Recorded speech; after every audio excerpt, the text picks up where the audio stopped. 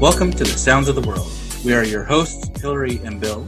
Together, we're going to travel around the world to discover new music, discuss musical topics, and interview fascinating people. Our world is a buffet of music, and it is time to eat.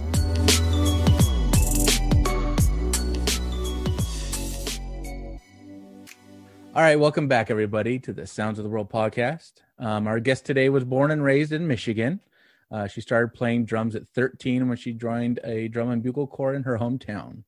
She got her first set of drums in high school and joined a band after she graduated, playing 5 nights a week. I remember those days. She started teaching drumline for her high school's feeder program when she was 17 and has been teaching ever since. She's played in a variety of bands, including polka, rock, theater groups, symphony orchestras, jazz trios, and accompanies high school or school concerts when an experienced drummer is needed. She's formerly the drummer for a classic rock new country band called Badlander, and is also the drummer for an all-city choir that has 3 big concerts a year.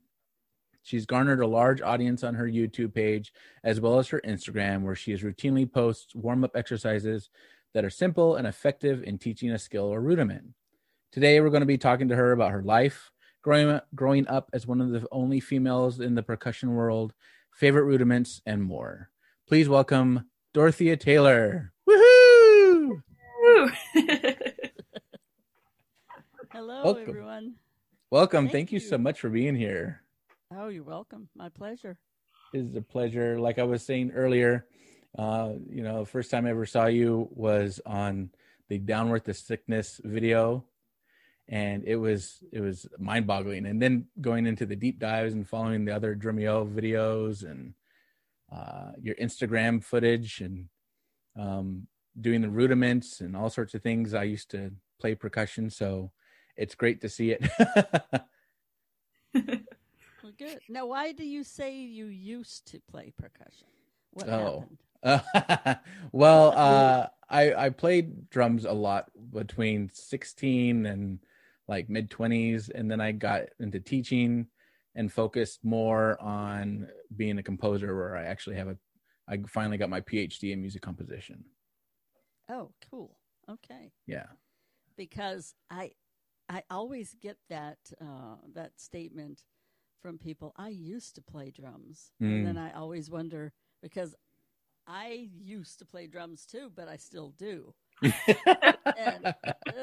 and so, I mean, I got married and I had 3 children. So, of course, during those years of taking care of babies and all, I wasn't playing as often. But I do remember that I was in a band.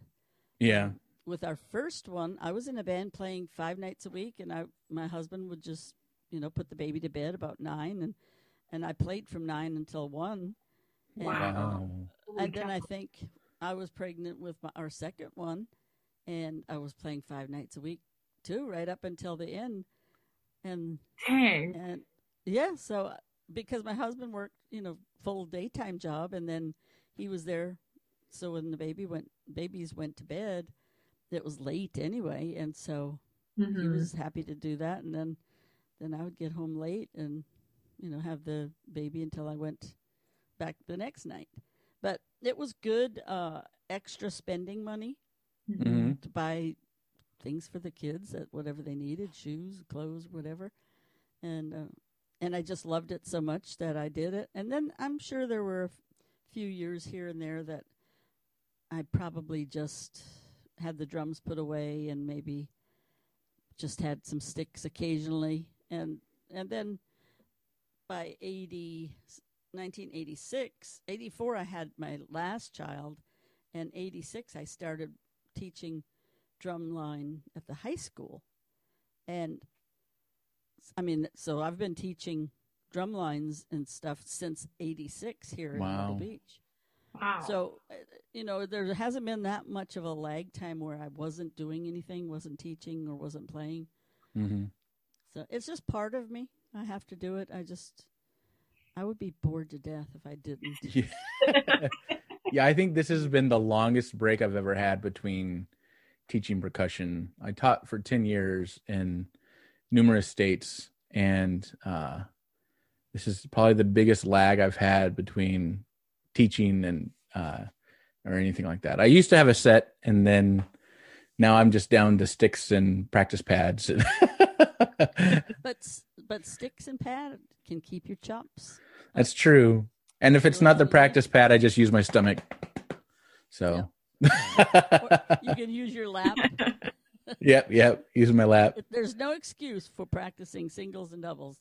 That's what I've been teaching because I've been teaching Drumeo as a Drumeo coach. They have something new they've never had before. Oh, cool. And there's 10 of us coaches.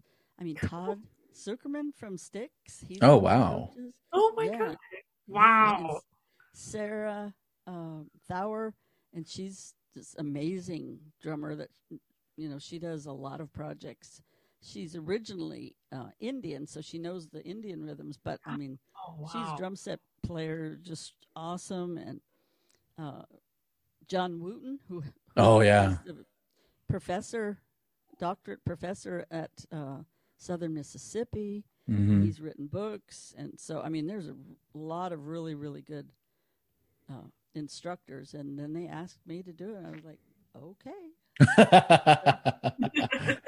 So I'm happen to be one of them. But, I kind of am doing my approach as helping the newbies just getting started. And I think people who said, I used to play drums when I was young, and now I'm taking it up. And so, I teach technique, singles and doubles and inverted paradiddles and things, getting their hands to work and how, when you learn them, how to apply them on the drum kit.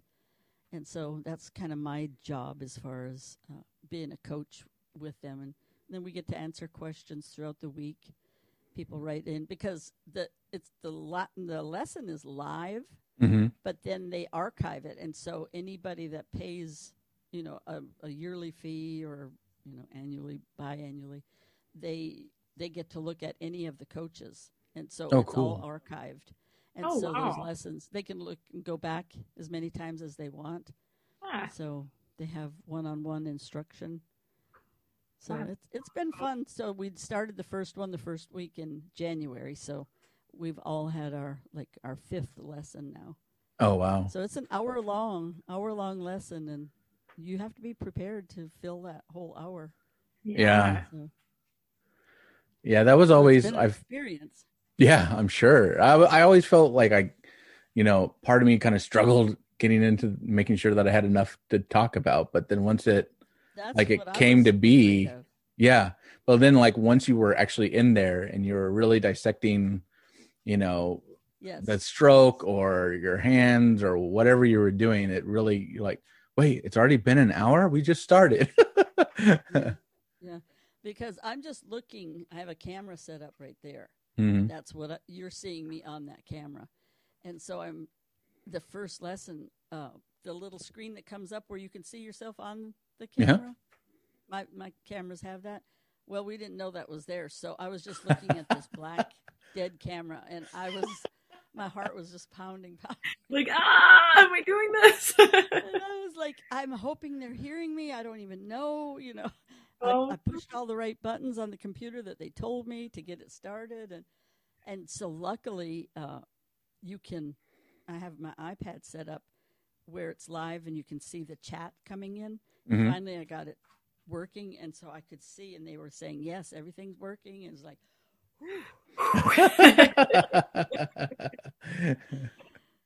oh, because man. they're, controlling it from, I'm imagining, Vancouver. So they're at a control desk. And so, okay. They're trying to let us know if something is going haywire. So far, knock on wood, mine have been okay. Some of the other instructors, they've had problems. And oh, no. Yeah, they've had some audio or video problems, but as far as I'm aware, mine has worked completely every time, and I didn't even know what I was doing. Yeah. Like the pandemic has had to teach us a lot about getting your audio and your video. Oh my gosh. Because before it was like, I think I've FaceTimed a few times and I've Skyped. And then I was like, can you do Zoom? Can you do Google Hangouts? Can you do this? No. Well, I didn't even own a computer. We have one in the house. My husband has, but I've never even messed with it. I didn't even know how to turn a computer on. Oh, wow. And so, I have this computer and I have a mixer and I have microphones and the in-ear and my drums are all mic'd. But that was just so foreign to me. So I'm getting used to it now. Getting where I know what buttons to push. Oh, yeah. Hey, there you go. That's all you can ask. Yeah. When we started doing this podcast, I was just like, I didn't know what we were going to do because we had like the mics on the computers and, I don't have an interface or anything. And so we're like, oh. Mine's always like, hopefully my mic's good enough because that's what I've got at the moment.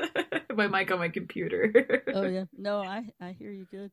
Yeah, this is my whole setup. Oh, watch this.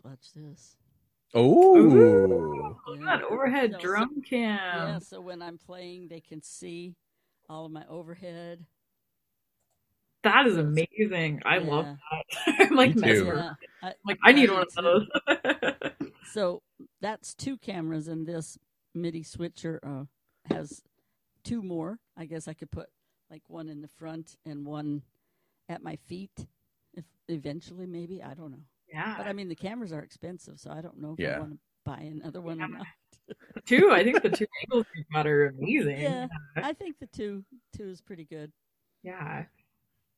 So they can see me, when I'm here splitting, and then if I need to, I put the overhead on, and then I have where I can connect my phone to, I can pull out a track from my phone, whether it's on Apple or just like a YouTube play along or whatever. It goes straight through the mixer, so everything comes out evenly, and so it's pretty cool. That is awesome. That is really amazing for me. Yeah. Well, I know I have one question. The question is, do you come from a musical family? We kind of talked about your musical background a little bit, but maybe you could dive in a little more about your background. Well, no one in my family. I have a very small family. I have a sister. She's younger.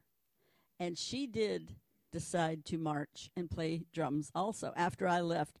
She's 6.5 years younger. So when I got married young and left, she wasn't even playing yet.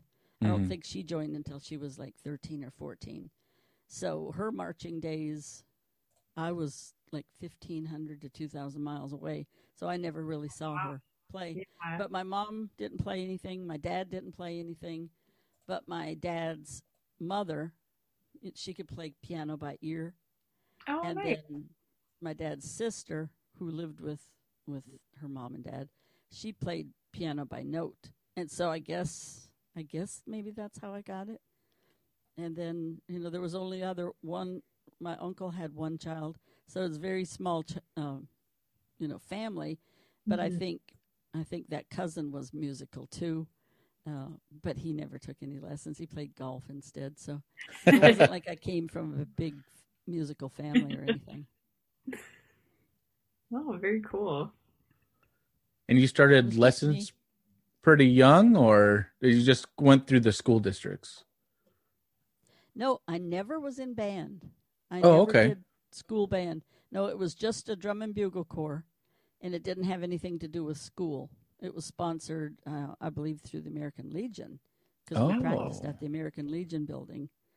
And just we really didn't even have professional instructors. We always just had, like, the oldest one that was ready to age out. He was he's like first snare, and so he would pass down the info, and that's about, that was about it. But I've just always kept my chops up. And then when YouTube, I don't know how many years YouTube has been, popular, but I would look up all the latest in drums, styles and everything. And I got Modern Drummer magazine. I would get a monthly subscription.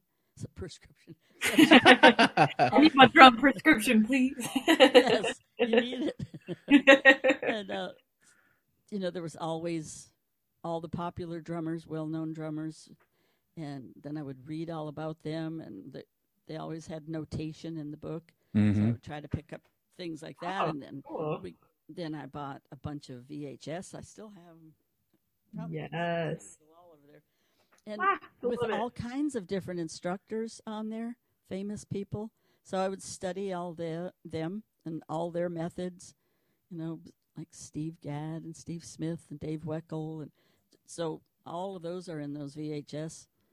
And that's really how I kept up my chops, is just studying, not personally lessons, but just studying the greats through YouTube instruction. And then YouTube now has just gotten better and better. You can look up anything on YouTube. Oh yeah. So if there's good or bad. Yeah, right. If I need to know something, a style, or how to, go straight to YouTube and you find out. Yeah. Yeah, it was it made me think of all the students that I would meet when I was in a high school or something. They're like, "Oh, I learned because I watched this," or I was, I haven't taken any lessons, and they were only there for marching band, or they didn't want to do concert band or whatever. And so they were like, "Oh, I only learned because I'm a big Neil Peart fan, or I'm a big Josh Freese fan, or something." Right. I did join a local symphony orchestra, and I joined, but I was frightened because reading classical music is different than marching music. The notation is completely different. In classical music, they might put 1/64th note in a measure, and then there's all kinds of squiggly rests, rather than just put one daggum quarter note, because how are you going to make a 64th note sound any different than a quarter note on a drum? Right. But it's the way that the composer writes it. And so it's just so many weird things on the paper. But our principal timpanist was a lady, and she kind of helped me through. And so then I got better and better in realizing. But I'll tell you one thing funny, but it wasn't funny at the time because we had a new conductor, and he was very strict. He was a real short guy and really strict. So drums, percussion in a symphonic orchestra, you don't really play that much. No. You might have 100 measures of nothing or more. You just count and count. And the time signatures change, and then you look at somebody and say, "Where the heck are we?" And so I had one little cymbal crash. It was coming up. And I was counting.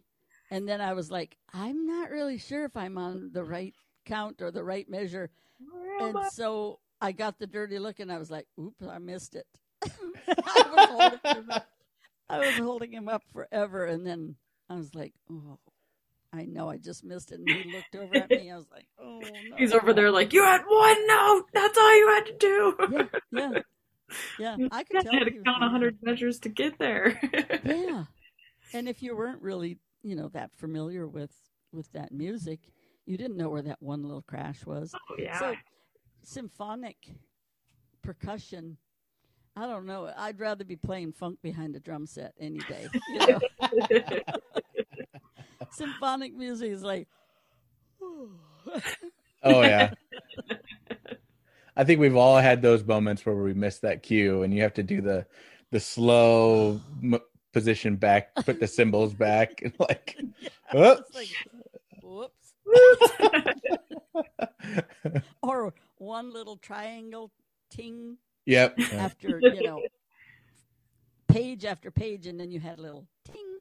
Then you're standing behind the violins, and they have 64th note run, all going crazy, and I'm getting paid the same amount. I felt guilty. And I just had a little ping or a boom on a bass drum. It just wasn't right. I think you chose wisely, is what you're trying to say. You can do this without work. They shouldn't have even written those little notations in there for percussion, because it wasn't necessary. I guess they just figured, we'll put a little ting right there, write all the string instruments back in there, writing. Oh, we'll put a crash here. Yeah. It's like adding a little spice. Yeah, highlights on top. Yeah. It's Oh, a lot yeah. more fun playing rock or funk or blues. Oh man, like the energy is like night and day with some of that. Yeah, exactly. Yeah. Totally different. Unless you're a violinist, you can play your heart yeah, out. and you're shredding on your Yeah, yeah. But just a percussionist, unless it's a piece written for, like busy timpani work or mouth and vibraphone and all that. But the basic songs, the pieces that we were doing, Yeah. there were no real percussion parts in those. I always hated it too when you would show up for rehearsal and they're like, okay, we're going to be working on this movement. And you're like, oh, yes, I play in that. And then we just rehearsed everything but the parts that you actually played. And so you're sitting there just like, oh my gosh. Please, I just want to play the one note. Make me so satisfied. Yes, that happened quite a bit. Oh my goodness. I hope that guy's not listening to this. I feel like this is a universal experience. I'm hoping that I wasn't the only one. Oh, I've done it too, so it's okay. Okay, good. We had a guy in our concert band who we were doing one of the whole suites, and in the first movement, you know how it goes back to the da capo before and then in at the minuet and or the trio, and at the trio section before it starts, there's a big cymbal crash. Only on the first time though, and so we came back and we were going through it again, and the conductor cut us off, and he went. Psh! We were like, no. And he had to do the slow motion back down. Just there we go. And probably wanted to crawl into the disappearing stairway somewhere. Oh yeah. Fit in the symphony. Embarrassing. Or have you seen the video of the two percussionists? One's playing a big triangle, the other one's playing bass drum. And the triangle player is going crazy on the triangle, and the bass drummer is getting ready for a big smack. And as he smacks it, the triangle falls from the hanger and clatters down to the ground. And they both just freeze there. They're like, put their hands down slowly. They don't move anything. Yeah, I was at that concert. That was at LSU. Oh, that's hilarious. No, I haven't seen that one. Oh, it's a good one. The joys of percussion. But the young boy that was playing, he was standing there next to the bass drum and the snare, and the cymbal just falls apart. And then he puts his hand over his heart. Yeah, for the national anthem. Yes. The look on his face when they just crash, and then he's. I know. At least he went to that instead of like try to pick it up and fix it. And yeah, that was funny too. Cut your loss. Stand tall, stand proud. Oh, so who were some of your big inspirations? Well, to start out with, back in the day, it had to be Buddy Rich because he was always on Johnny Carson. Yeah. At 11:30 at night. It was late. But my father worked the either the midnight shift or the afternoon shift where he would get home at like 11:30ish. And so my mom was always up, and so if I was in bed and Buddy came on, she would run up the stairs and say, "Buddy's on," and I would wake up, run downstairs, watch the drum solo, and then go back to bed and get up for school the next morning. Oh, so, I love it. It was, I might have been playing drums, marching, but I don't even think I owned a drum set yet. I was quite young, and that was my first big inspiration because he was just totally amazing, totally. And so since then, I have so many, but Vinny Colaiuta, oh my goodness, that guy. His style is just so, oh, so sweet. Yeah. Yeah. So I wrote down a few, but I have a lot. Like, and I was going to go back up and say Karen Carpenter. I don't know if you remember the Carpenters. Karen Carpenter, she was my age. Oh, okay. She was a few months older than me. And so just seeing her behind a drum set, that was the first woman that I had ever seen on TV playing the drums. And she was good. And then she would do like solos, and they would be on some of the music, Ed Sullivan Show, and I think they were on Johnny Carson also, and maybe David Letterman. I don't remember, but I would see her. And so she was an inspiration, knowing that, so girls and women do play drums. So she did inspire me back then. Oh, and then she unfortunately died at a young age, I think, from anorexia, I think. I think it was something like that. Really, really skinny, yeah. Yeah, and then I have, besides Vinny, I have Benny Greb. He has a different style, just a different style. And Annika Nilles, both of them are German, and so they remind me kind of each other, their styles. And it's a different, they're amazing drummers, but their style is different, so I really love them. And Dave Weckl, Steve Smith, Steve Gadd, Keith Carlock, just to mention, just off the top of my head. I love all those guys. I feel like I'm getting a good drum history lesson because I don't drum at all, and I grew up singing, and I'm like, oh, this is great, and I now have this list to go look up on YouTube. Thanks for sharing. You really, really need to look up Annika. I think it's pronounced Nilles. It's Nilles, I believe. Okay. And Anika.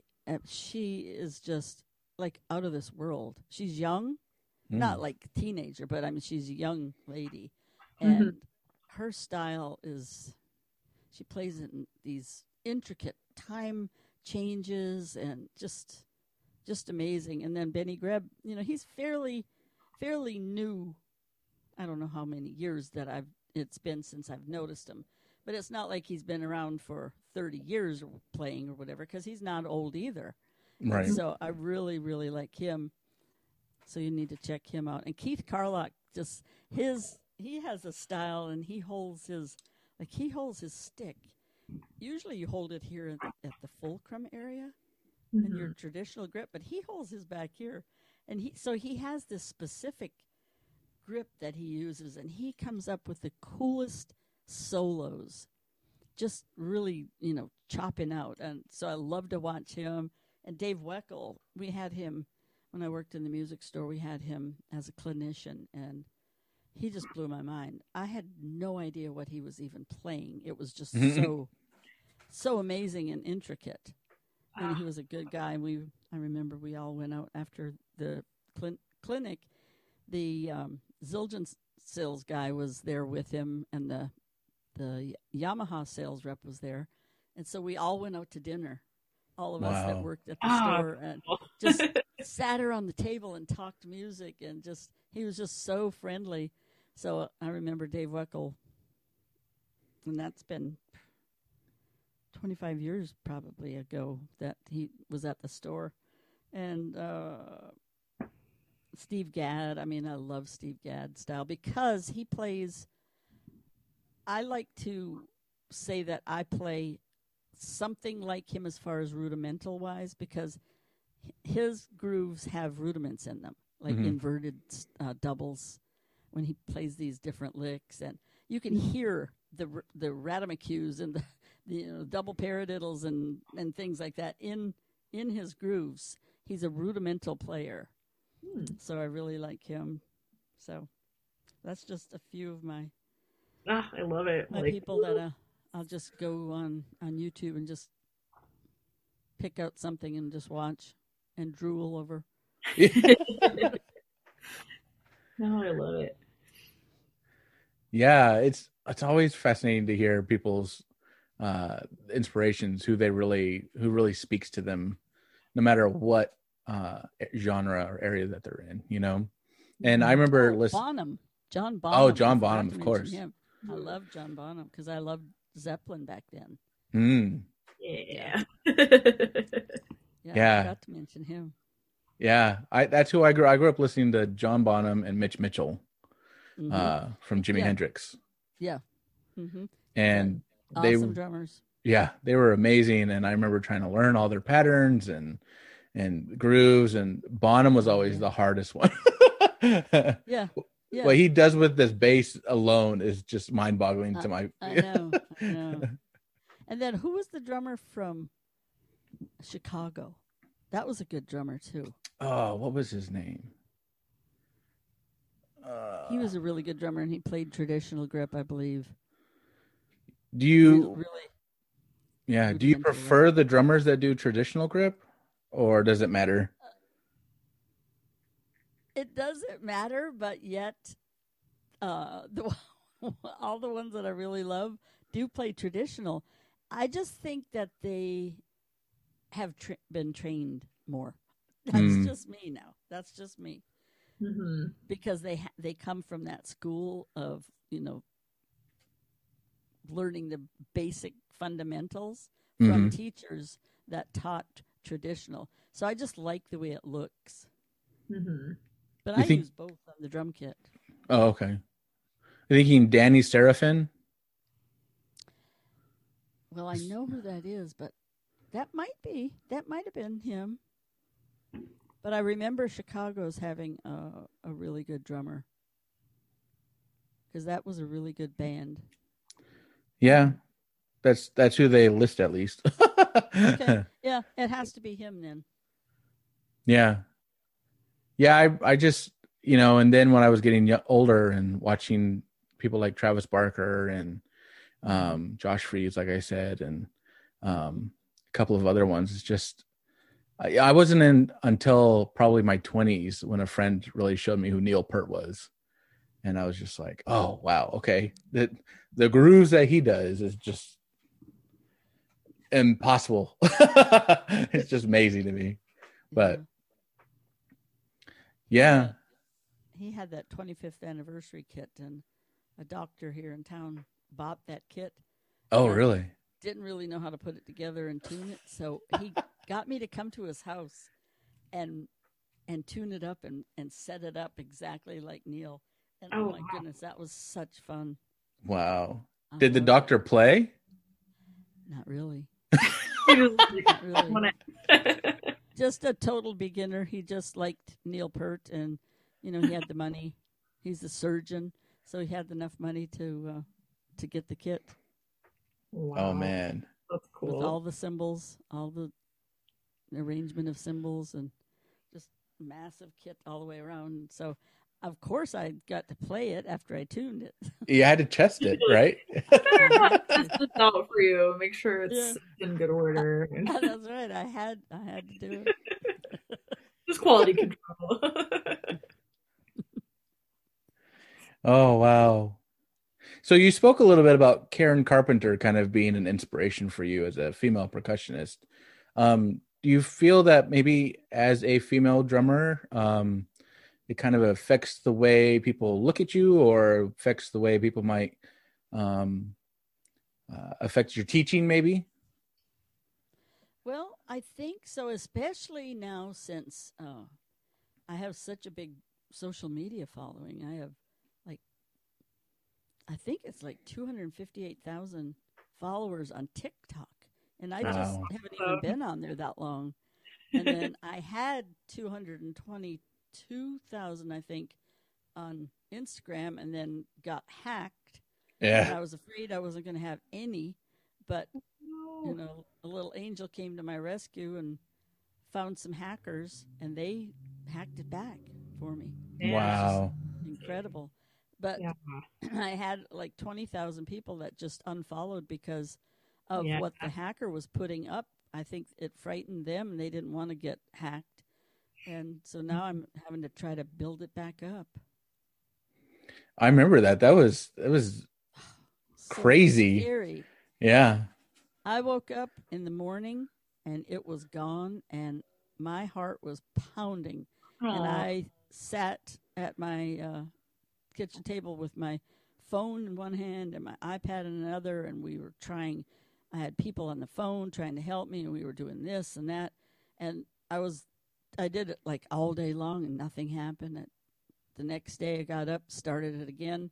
I was on the phone with all kinds of different people, and then that person would call so and so, and they said try this, and we had tried everything, and then I kept getting messages from the hacker Really? from Turkey, yeah, and he would Oh my he would God. ask for big amounts of money to get it back, and then he Aw. started sending messages to some of my followers, telling them that if they raise enough money that they'll put it back for me, and Oh my it God. was crazy. That's insane. Ugh.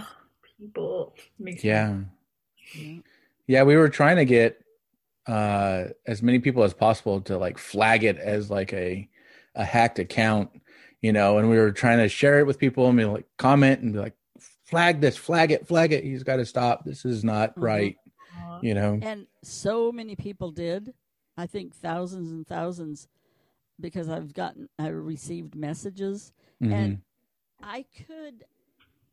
I could see, even though I couldn't get into it, somehow I could see things that were going on. I can't remember now exactly what it was or how I did it. Hmm. It might have been the people that were helping me, but you could see messages from other people telling him, cussing him out and just telling him off.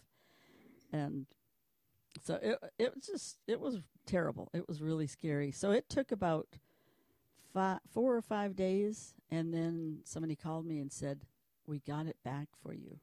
Oh Aw. wow. And I was like, "You did?" And it wasn't Instagram. They don't help at all. They still haven't helped. I Ugh. still don't have a profile picture. It will not allow me to put a profile picture up there. Wow. That's insane. That's crazy. Maybe when you get the blue check they'll let you do one. Yeah, well, I've applied for it, but nothing has happened. Man. So That's crazy. You, Instagram. yeah, I just don't understand. They have not helped at all. Mm. I think there's one person that works for Instagram, and there's a bazillion people that have Instagram, and I think there's only that one guy that works out of his closet or something. Phone's ringing and you just hit ignore. Yeah, yeah. That's what it seems like, because there's nothing that's happening with Instagram. They're just not doing anything. Come on, Instagram, fix this. It's ridiculous. Get some customer Yeah, it service. is. I try every 5 or 6 days. I'll put a picture, and the picture will come up there in the little circle. And then when I click on done, I get a message on the bottom saying, "Cannot do this at this time," blah blah blah, or whatever. Oh man, that's so annoying. It is, because then I get messages like every day saying, "You need to put a profile picture back." I said, "I would if I could." Yeah, I would love to be able to, but I can't. So if you're looking for on Instagram, it's the one that doesn't have a picture on it. Exactly. That is one. Because I think some of the people that haven't followed me back, I think they're afraid because of what that guy or the hackers, plural, what they would put up. Because they would change the profile picture. They changed it several times because, I think it was my daughter could see it on her phone when she would come over. We could see it. And he would put all kinds of crazy stuff up, and they let him do that. But now that I have it back, they won't let me put my picture up. Jeez. I remember he would post videos that were like mildly inappropriate, and we'd all like flag it and and get taken down, and then you knew it wasn't me, right? And then he'd post another crazy thing, and we're like, nope, flag that one too. So we're taking him down one flag at a time. Yeah. But I had to redo my passwords on both of my Gmail accounts. I had to change my account and everything, get a different email through Instagram. I had to do Facebook. I had to change all of that because of that little punk. Mm. Ugh. Yeah, I If remember. they're talented, if they are that smart that they can make a message to send to you to look that legitimate, then use those talents to build something or find a cure for cancer or whatever. Yeah. What a waste of energy. And then you can earn some money at it instead of holding people hostage. Right. Because they're that good that they have caught so many people. Because I've received 2 messages in the last 2 days of, could you please help us get our account back? Wow. From being hacked. And that's just the last 2 days. I get several a week. Because it's the guys from Turkey. They're still doing it. The same people. Yeah. Jeez. They need to be thrown in jail. No kidding. They really do. Like They just really the need to. emotional damage and the emotional stress of all of that is insane because your social media is kind of a place where you go to take care and interact with your followers and chat with your fans, and just it can be such a positive, great platform for people, but I know. To hack that and hold it ransom, I'm like, ugh, scum of the earth. Yeah. And then they would send my so-called friends messages and ask for money, or they would pretend that I was doing it and sending an opportunity if they clicked on blah blah blah or whatever. So it was what a nightmare. Well, I'm glad you got it back, and fingers crossed. So now I'm afraid to click on anything. Yeah. Right. I learned my lesson. I feel you. Oh yeah, I remember my Facebook got hacked once, and I was like, after I got that all sorted out, I was just like, I don't want to touch anything except what I know and who I know, and did a thing, and they're like, your email, your Outlook password was in a hack, and I'm like, what? So how long is it? And that was months and months. They're like, yeah, this got leaked months ago, and I'm like, how long has my password just been sitting in a leak somewhere? Went and changed everything. Yeah. Change your passwords. It's the lesson. Right. Exactly. The joy and bane of the internet, I tell you. And then I've been told that Instagram or Facebook will not send you things like that. They will not. So if it looks legit, it's not legit because they will not send that. It's like the calls from the IRS. The IRS won't call you. They do not call you. Everything's snail mail. It takes forever. The government is still on snail mail, so. If it's moving fast, that's how you know it's a scam. Yeah, exactly. Yeah. So I learned my lesson with that. And hopefully other people will too. Yeah. Good to share and raise awareness. Yeah. So when you started teaching, did it feel like people maybe not took you as seriously as they would have a male counterpart? I don't think so. Okay. I don't ever remember that. No, because I started teaching drumline at the school, the high school, and then I always had a few stragglers, just private lessons at home. But once they saw what I could do, as far as rudimentally, they were blown away, and they knew that I knew what I was talking about because they were just in high school. Right. Yeah. And so, then the word started to spread, and then when I started working at the music store, we would have different drum sets coming in on shipments all the time, and I put them all together. I tuned them so all the local drummers coming in the store would see what I could do. I had the drums set up perfectly tuned because a lot of music stores you go in, they're not set up. They have the tom here and the tom over there, and they sound terrible. But I would tune them, to a T. And then on the electric kits, if the store was kind of dead, I'd sit down and start chopping on the electric kit. And they'd walk in the store and be like, "Whoa, that lady What's can going play." on? Mm-hmm. I want one of those. If I get that, will I sound like that?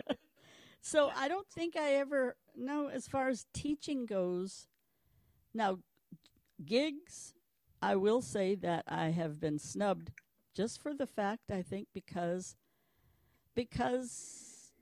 I'm not and never have been, like a wild woman that's out there smoking a cigarette and drinking and cursing and wearing, sexy leather garb and playing drums. I probably could have gotten plenty of jobs like that.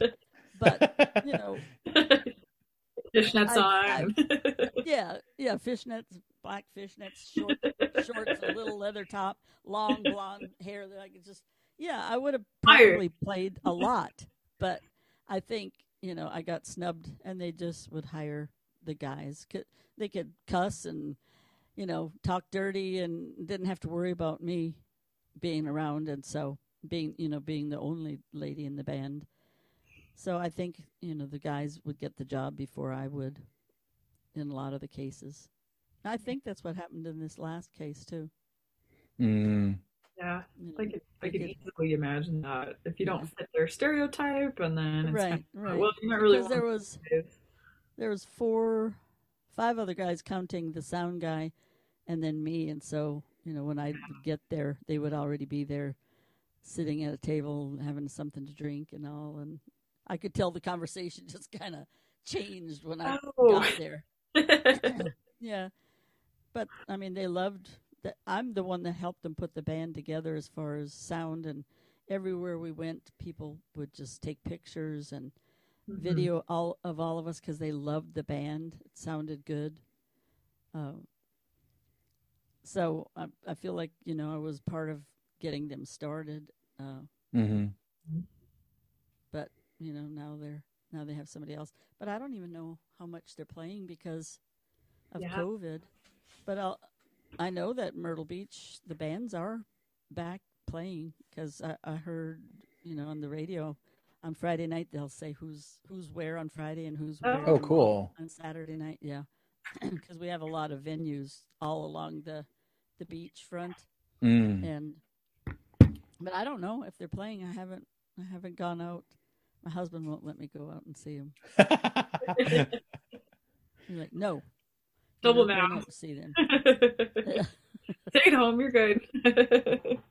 No, that's challenging though, and I think it can be so frustrating to feel just like you're not a part of that boys club. And I know I experienced that a couple times in academia, and I don't even think that some of the like my male colleagues or some of the professors I had, I don't think they realized they were even doing it, but it was like the frustrating thing of like, this is the unspoken language between us is I'm essentially not good enough because I'm a woman, and you're going to easily like be way nicer to my male colleagues than you are to me. And it was always frustrating to just be like, I see this. And it's, I think I'm agreeing. I'm thinking that's what it was. But I never had to play for a living anyway because my husband always worked a good job, 9-to-5 type job, and any of the money that I ever made was just extra, and I always bought the kids, clothes and shoes and go out to eat and stuff like that. So I always used my gig money, or if you could. It was see like drum stuff, set. oh my gosh! If you could see the stuff that's up here, Drum toys. yeah.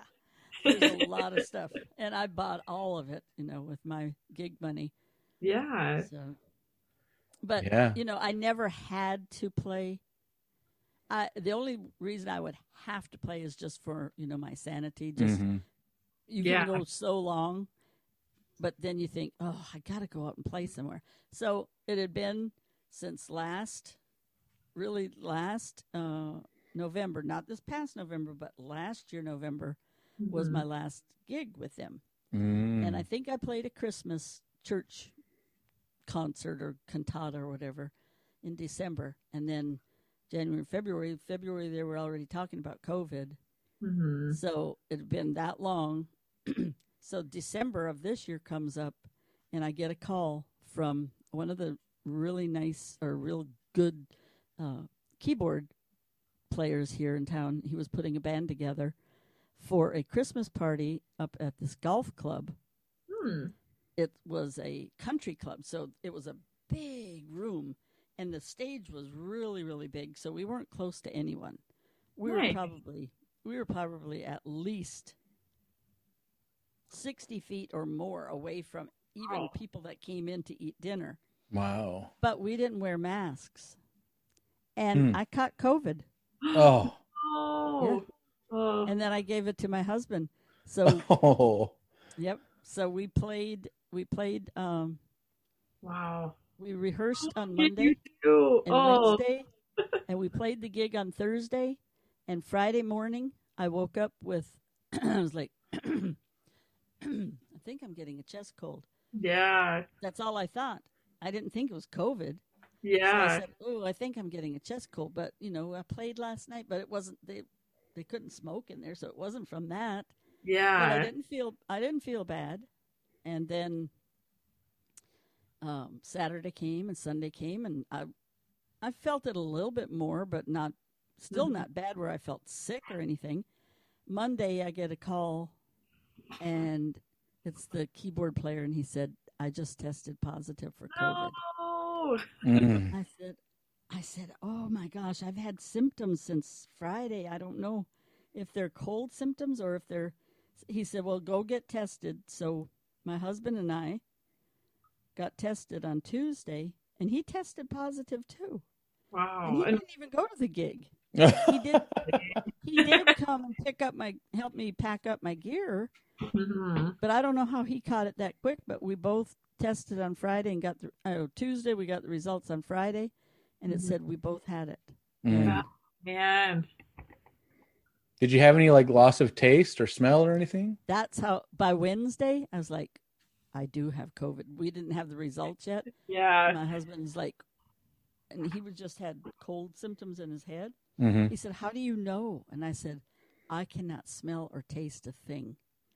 So I knew Yeah. that test was going to be positive, and it was. That's But what happened. luckily, we didn't get any sicker than that.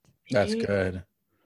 I ended up Yeah. getting it, and I felt like I had the whole gamut of symptoms, and I'm still Oh, 2 months later. I'm like recovering. I just can't get it. Like, I feel like I can't catch my breath, but I knew I was like, I took my test, and then I ordered a coffee, and I got like a Couldn't tell. white mocha, and I was like, this tastes like hot water. I was like, they didn't put anything in this coffee. And so I'm drinking it, and I'm like kind of upset because I'm like, I just paid $4 for coffee. I don't do this very often. What the hell? And then I was like, oh no, they put sugar in here. I just can't taste it.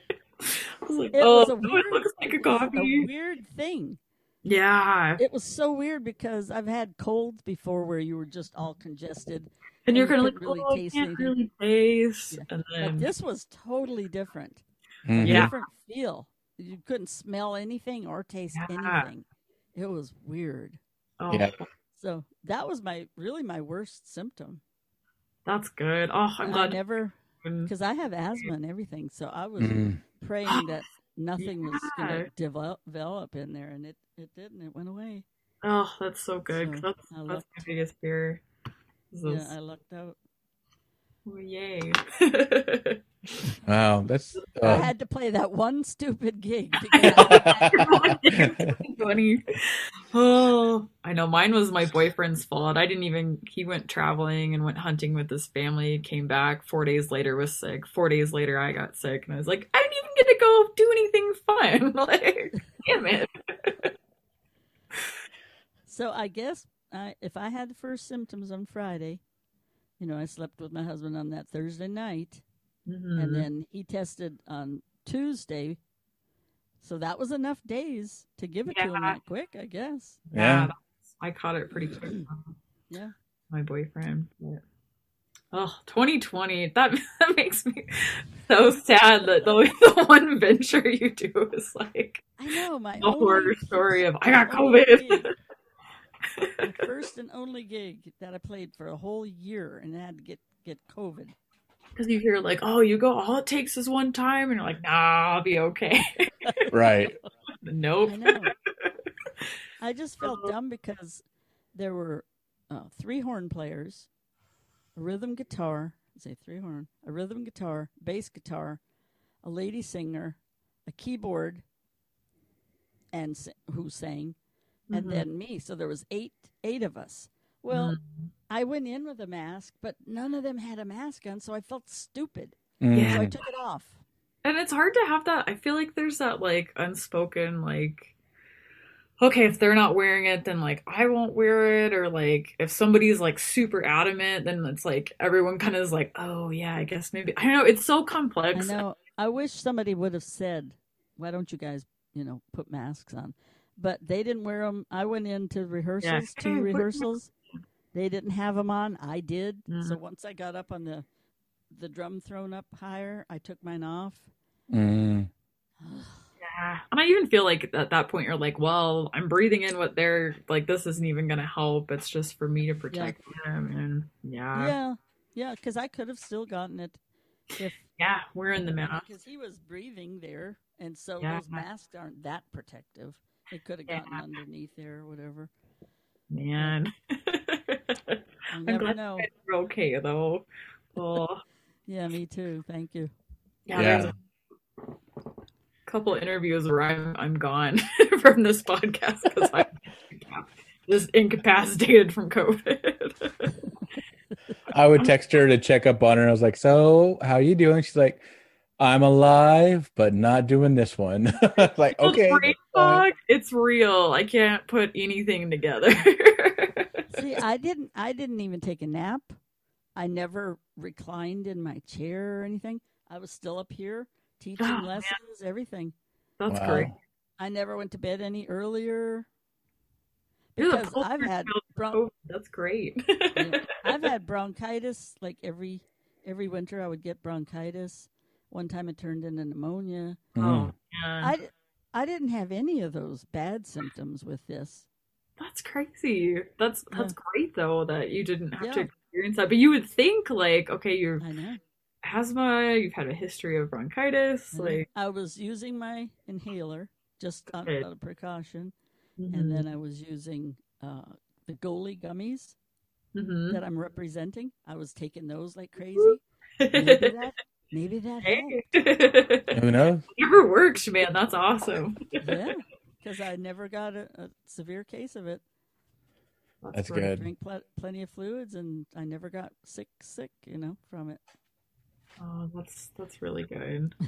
Yeah, count my blessings on that one. Definitely. Yeah.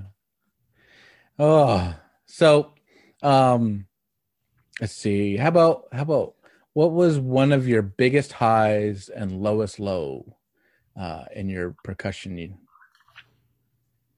Well, I already told you the lowest low because I had written down knowing that I could play in any of the bands in town, but the guys, the drummers that they asked were all guys. I would say that was kind of the lowest low. But my highest high was, I'd have 2 of them. Being in the symphony, when Ray Charles came into town, they needed some symphony members. They needed auxiliary percussion. So I played congas and a little bit of bongo, triangle, shaker, tambourine. And then that lady friend, she played some timpani. And so we got to play a concert on stage with Ray Charles. Wow. That was bloody chills. That's so cool. Oh, that was amazing. Yeah. And then the other was just being invited by Drumeo to Vancouver. Because for one, I had to fly there all by myself. That was a long way from the beach to Vancouver. Yeah. And I had never flown where you have to have like a passport, and I didn't know about going through lines and all. I was kind of nervous flying by myself.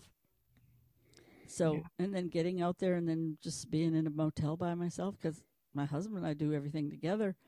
So, I was out in Vancouver all by myself. And then, like, what do I do? It's like, and then just going to Drumeo, they picked me up every day and just being there all day long and just shooting these videos.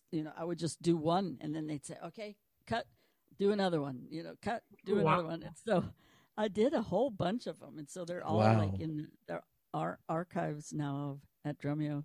So that was an honor because when they called, I had been watching, all the top drummers that Mhm. have been on Drumeo for a long time. And then they called me and I said, "Are you sure you want me?" And they said, "Yeah, we do." Oh, what an I'm like, honor. wow, what can I do out there? Compared to I'm comparing myself to the other drummers Right. who have played in all these amazing bands and perform for a living. And then there's just me, a housewife who loves to play drums. So they said, "Yes, we want you. We've got some things planned." And that's when I got there. They had, that little skit that I did. You saw me when I was trying out for that band.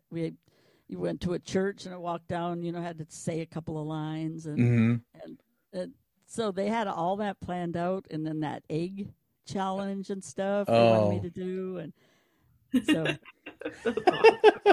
I'm like, I'm not an actress. I didn't know I was coming out here to do acting. Don't worry, you'll just keep shooting. Just read it again. That's what they said. So it was funny, but that was fun. Had a ball. That's cool. Yeah. Man, what an honor. How cool. So I'd say that was my high. Mm. Yeah. That I and think Ray that's a pretty Charles. good one. That's pretty damn good. Yeah, Those yeah, are awesome. I like that. Oh, Were you able to meet Ray Charles after the concert? No. Oh.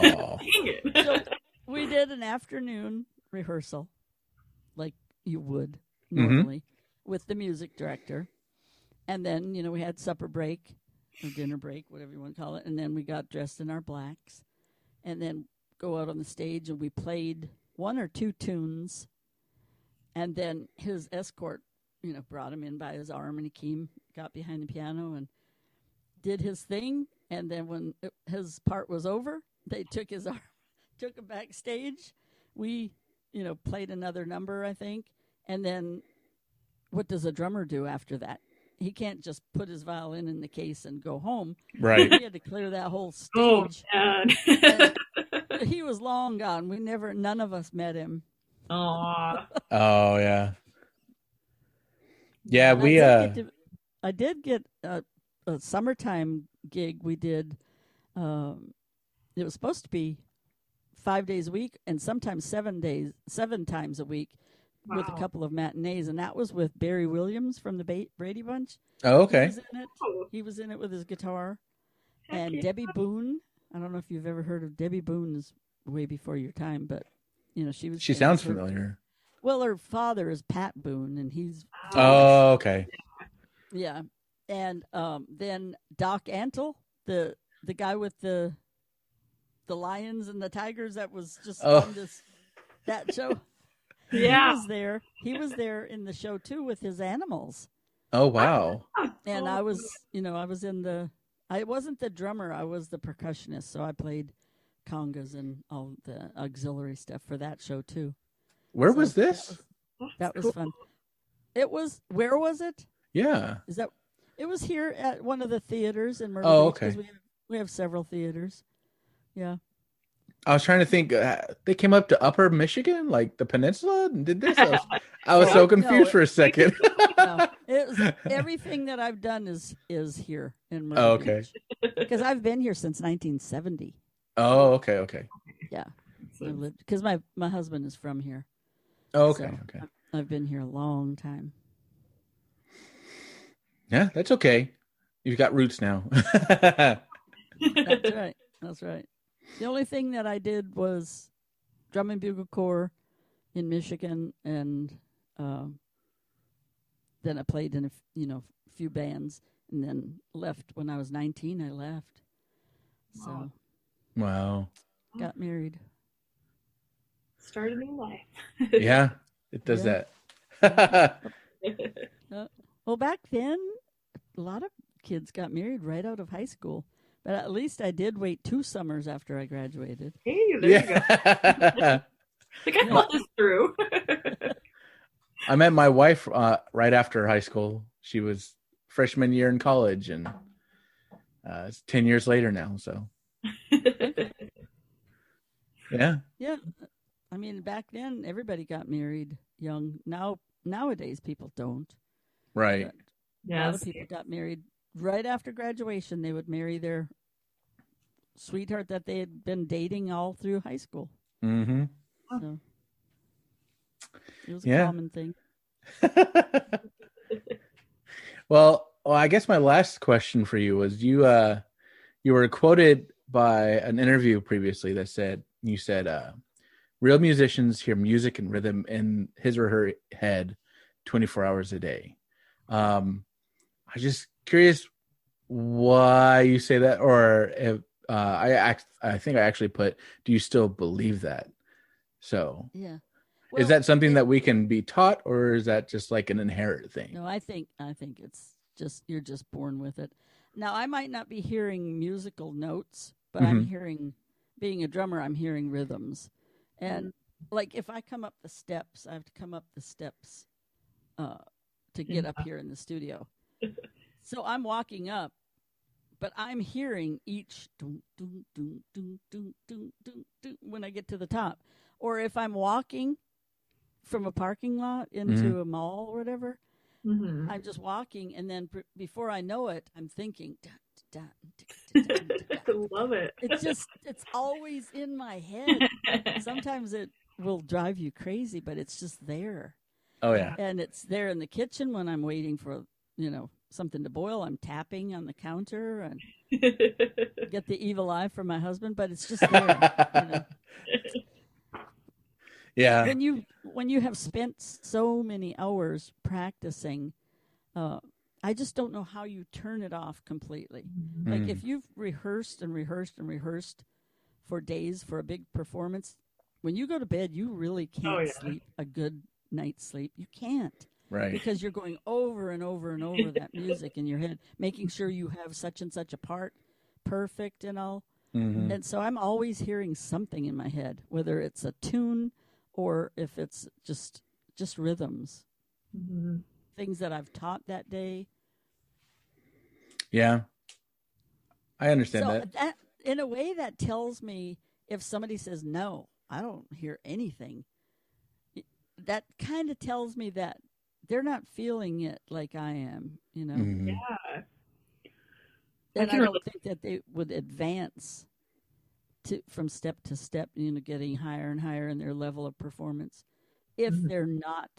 Like this one lady that I'm teaching, she's having problems with just being smooth in singles. I said, you could just do this on your chest, just this locks in those rhythms. 1, 2, 3, 4.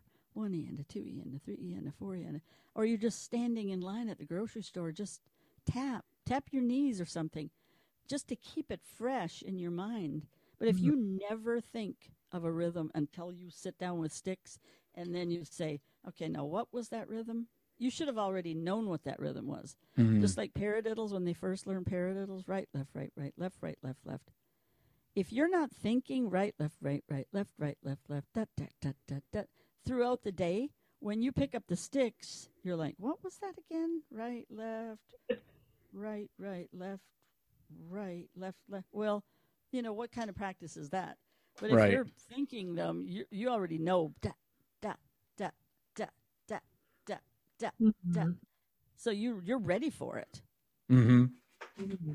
And I think that's what a real drummer or a real musician would do. A guitarist might be thinking air chords. Doom, doom, doom, doom, doom. Where was I? Oh, yeah, that was a seventh, a minor, whatever. That's what a real guitarist does. Yeah. Don't you agree? Yeah. I can relate to that as a vocalist. I remember, Okay. you start singing everything, and then, my poor dog, 2 golden doodles, I sing to them all the time. They get their names get put in everything, and they're just, looking at me, and I'm like, I don't know, I sing everything. I'm singing when I'm waiting. Right. I'm singing, cooking See, eggs. and I don't sing, but that's what you do. Yeah. So I can play relate. drums and rhythms. Yeah. Not be tapping, but I'm thinking of melodies in my head and listening to the water boil and thinking of a melody as it's boiling. And yeah, exactly. Yeah. That's what you should be doing if you're going to be a musician. And it's just there, and you kind of can steer into it and enjoy it, and It is a little frustrating when it's 11:30 at night and you're trying to sleep, but Yeah. and you're like still singing the Mozart Requiem in your head because you've been practicing it for 3 months. Yeah. And sometimes it's aggravating because it doesn't let you relax to go Yeah. to sleep because your mind is just going over and over and over it. Oh, Oh yeah. yeah.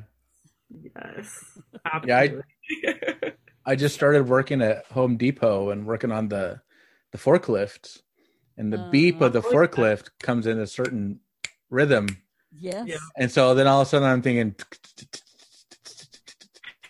just all the time in my head. I'm just like, oh my gosh. Or And I'd be we- like getting to sleep when I do forklift. I'd be like singing along the backup alarm, like doing the arpeggios. Yeah. So that's funny that you're jumping. And I'm like, oh, I love it. or we live in a very Hispanic area, and so I hear the clave rhythm all the time, or Yeah. Okay. you know, the boom boom boom boom, you know, of the popular Hispanic songs, and then I'll realize that I hear that even when I'm just like at work and you know, tapping some pieces of wood together, just like Yeah. It's like a sickness, really. yeah, it is. Non-music friends are like, what is wrong with you? And I'm like, Oh, I know. My It's wife just has asked me before, is like, can't you just stop? I really can't. You can't, though. That's the bad thing. And so when people say that they used to play, I used to play really well back, 30 years ago. But I don't understand, why would you quit Mm. I like that. unless you've taken something else up in its space? But I just can't imagine just stopping music. I could imagine stopping, working at Walmart or something, Right. but something like so intricate that all these patterns and all these chords and notes and what all that you've learned, you just can't stop them. They're there, muscle memory. Yeah. Oh yeah. I remember we were in my undergrad, we were trying to teach kids simple, polyrhythms like 3/4 or something. Yeah. And our teacher was like, if you can't do it just walking around campus,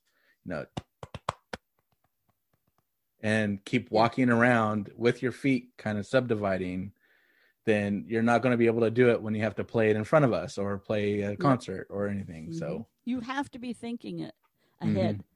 You can't just pick it up when you get to a rehearsal. You have to know it before you get there. Yeah. Yeah. Oh, Oh. I love this. So good to talk to other musicians and go, yep, I do that too. I'm not alone. Crazy. Despite what my friends say. Right. My husband's brother lives next door, and wife, and they don't care about my drums. They'd never really heard me play drums ever. Oh wow. They know that I play up here, What? and they might hear some drums coming through the wall or whatever, but they've never walked up and said, can I hear you play? I'd love to see what you do. Yeah. And he has another brother too that's one neighborhood over, and a wife, and they have children. They've never come up to see my drum room. Nobody has. World-class drummer, and they're just not even taking advantage. Nope. Don't even care. Oh, it's so funny. I don't have anybody to talk to. It's good. It's good to find other musicians. It is. I have a couple of former students that they'll call me and or I'll call them to tell them something exciting. Because I might mention it to my husband, but it just kind of goes in one ear and out the other. He doesn't have any clue.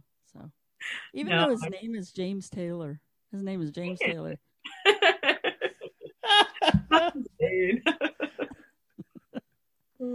he doesn't know anything about music. Oh my goodness. Oh boy. Well, I know it's getting late there. Yes. It's 10:30. Oh, you're out on the West Coast then. I'm in Mountain Standard, so I have 8. Mountain Standard. That's Yeah. 2 hours. Okay. Yeah. Yeah. And I'm just an hour behind you, so. Oh, okay. It's kind of cool to think we can be in 3 different time zones, just chatting away. I know. Or let alone teach students in Singapore and India, and Yeah. So the girl that's in Singapore, we have to do hers late because, like, 9:30 in the morning for her is like 10:30 here p.m. Oh wow. So so I'm like, okay, I'll do a drum lesson. Yeah, we interviewed By the time I get up in the morning to get ready and all, then she's going to bed. Yeah. That's crazy. Yeah, we interviewed a man who lives in Japan about a shakuhachi flute. And it was like 10 o'clock in the morning his time, but it was like 9 p.m. our time the day after or the day before. So, oh, yeah. Yeah. Well, see, yeah, because she's probably 9:30 the next day. Yeah. It's the next day. It's the next day for her. Yeah. Yeah. Time zones. Yeah, I don't really understand how that works, but one of the students that I have is a half hour different, like 11 and a half hour. I didn't know that there was such a thing. I didn't know that existed. That's wild. And it might be the India person. Okay. It's like 11 and a half hours difference. I'm like, where did the half come in? Oh, no kidding. Like, I thought 11 was tough, but 11.5 is not. That extra half hour. I'm pretty sure that's where that he's the one that it's 10 and a half or 11 and a half hours difference. Oh, I didn't know that. I learned something new today. Well, Google it to make sure, but I'm pretty sure that's what he told me. Wow. I think I did Google it though, and it was right. Wow. The more you know. Yeah. Well, maybe we should do a little farewell, and then we'll stop recording, and then we'll do an actual farewell. Okay. Sound good? Okay. All right. Well, thank you so much for stopping in with us and talking about drumming and being a musician in a way. It was great to talk to you and to meet you, and you're an inspiration, at least for me, and I know a bunch of other people. So, well, thank you so much. I enjoyed it, and I'm just here for the education part of it right now, just enjoying working and teaching all the students that are really getting into and wanting to be a good drummer. I'm there for their technique and get them going. Oh, that's awesome. We need more people like you. So happy you're around. Well, thanks so much. Thank you.